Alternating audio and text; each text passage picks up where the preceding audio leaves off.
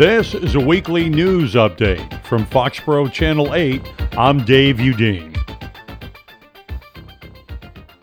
The Mashpee Wampanoag tribe could create complications for other competitors seeking gaming facilities in southeastern Massachusetts, including a casino here in Foxborough. Clyde Barrow, head of the UMass Center for Policy Analysis, said the Wampanoag tribe wants to build a casino with hotels and entertainment facilities off of Route 24 in Taunton. This could impact a proposed slot parlor in Raynham and make it more difficult for Foxborough to obtain a casino license. Las Vegas investor Steve Wynn wants to partner with the Kraft Group to build a $1 billion resort complex across from Gillette Stadium. Proponents of that Foxborough casino say the project will generate thousands of jobs for local residents and generate an additional $10 million in tax revenue for the town. Taunton Mayor Thomas C. Hoy Jr. and Cedric Cromwell, chairman of the Wampanoag tribe, have already begun talks on building the resort casino in Taunton near the Silver City Galleria Mall. According to the Massachusetts Expanded Gaming Bill, which passed last year, the Mashpee Wampanoag tribe will have until July 31st to negotiate a compact regarding that large-scale resort casino in the nearby town of Taunton. Former Selectman Paul Mortensen said he will not put his name on the ballot in the May 7th election to avoid splitting the anti-casino vote here in Foxborough. Mortensen did say that he would support incumbent Lorraine Brew and former state rep Virginia Coppola for 2 contested seats on the Foxborough Board of Selectmen, both who are opposed to the $1 billion casino project. Selectman Chairman Larry Harrigan will be seeking re-election on the May ballot. A proposed apartment complex at the former Lowney Chocolate Factory in Mansfield has met with resistance from planning board members who say the historic building should remain an industrial property. At a recent hearing in the town, Joseph Mulkern proposed rehabilitating the century-old former factory into loft-style apartments while preserving the building's history. The plan now is to ask voters at a Mansfield town meeting to amend a bylaw concerning reuse of buildings built before 1953.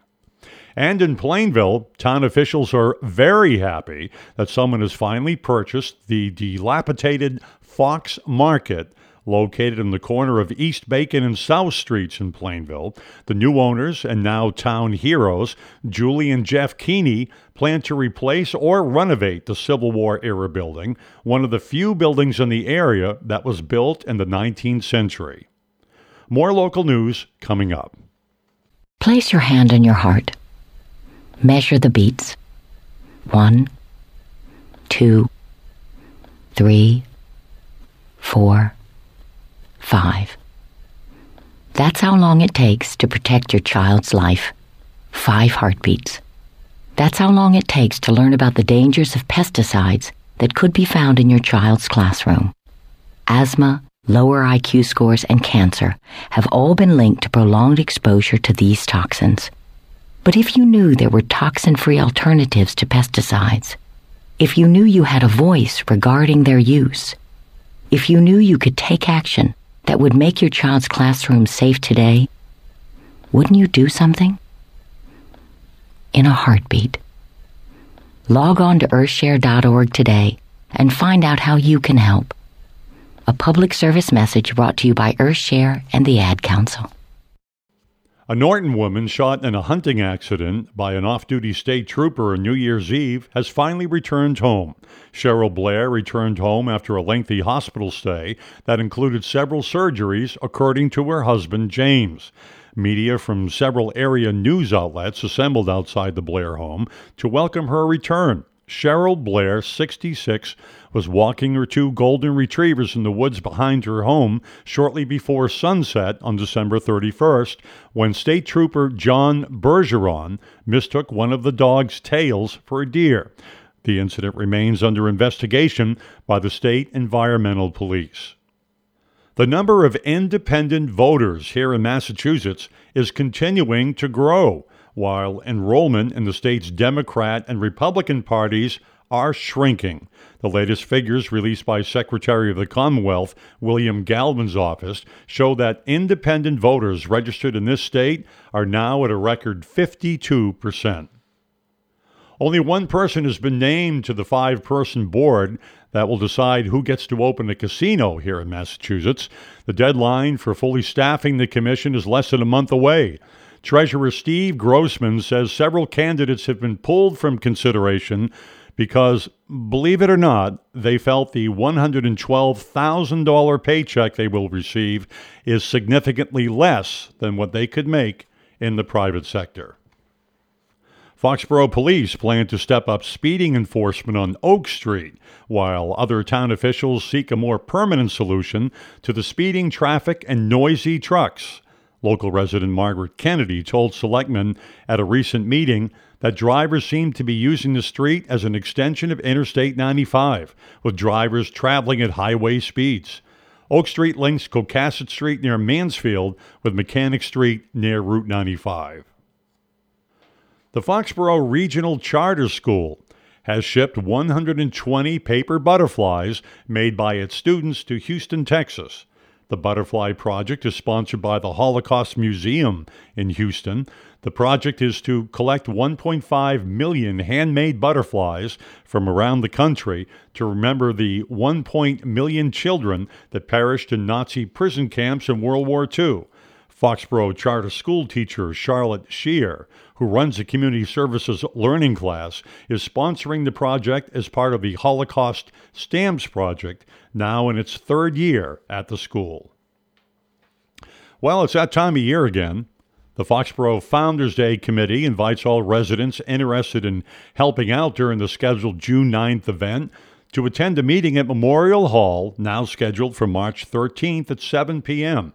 This year's Founders Day celebration will feature a kids' wagon and doll carriage parade for children's ages 3 to 9 years. Ribbons will be awarded. Also this year, there will be participation by Miss Foxborough of the Miss Foxborough Scholarship Pageant. A check on sports and the 10-day forecast for Foxborough comes up next. Hi, I'm Janice Ian. Do you remember how excited you were at the start of summer every year, and how the summer just started to drag on after a few months and you couldn't wait to get back to school, see your old friends, make new friends, get new books and a new locker and a clean slate? Well, you should have been excited about music class too, because that was a special room where you went to sing, perform with your friends, and learn all kinds of interesting stuff about great composers, instruments, different kinds of music and songs. We remember our music teachers because they were so passionate about helping us learn to love music. They helped to spark a love for listening to notes and voices and rhythms that continues to enrich our lives even today. I bet your kids feel the same way about music class. Ask them, and make sure they get involved with music in school and in their lives.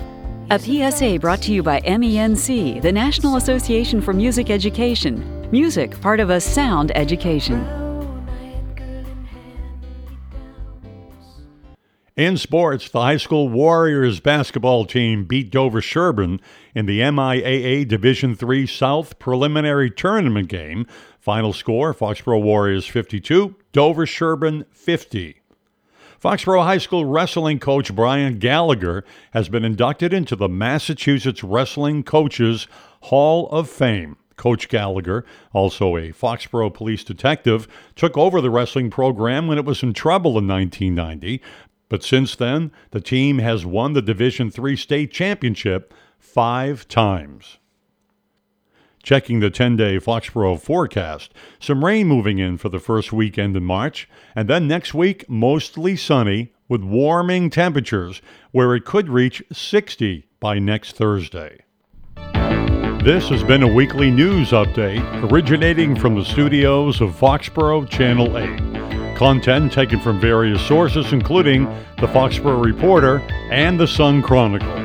This is Dave Udine.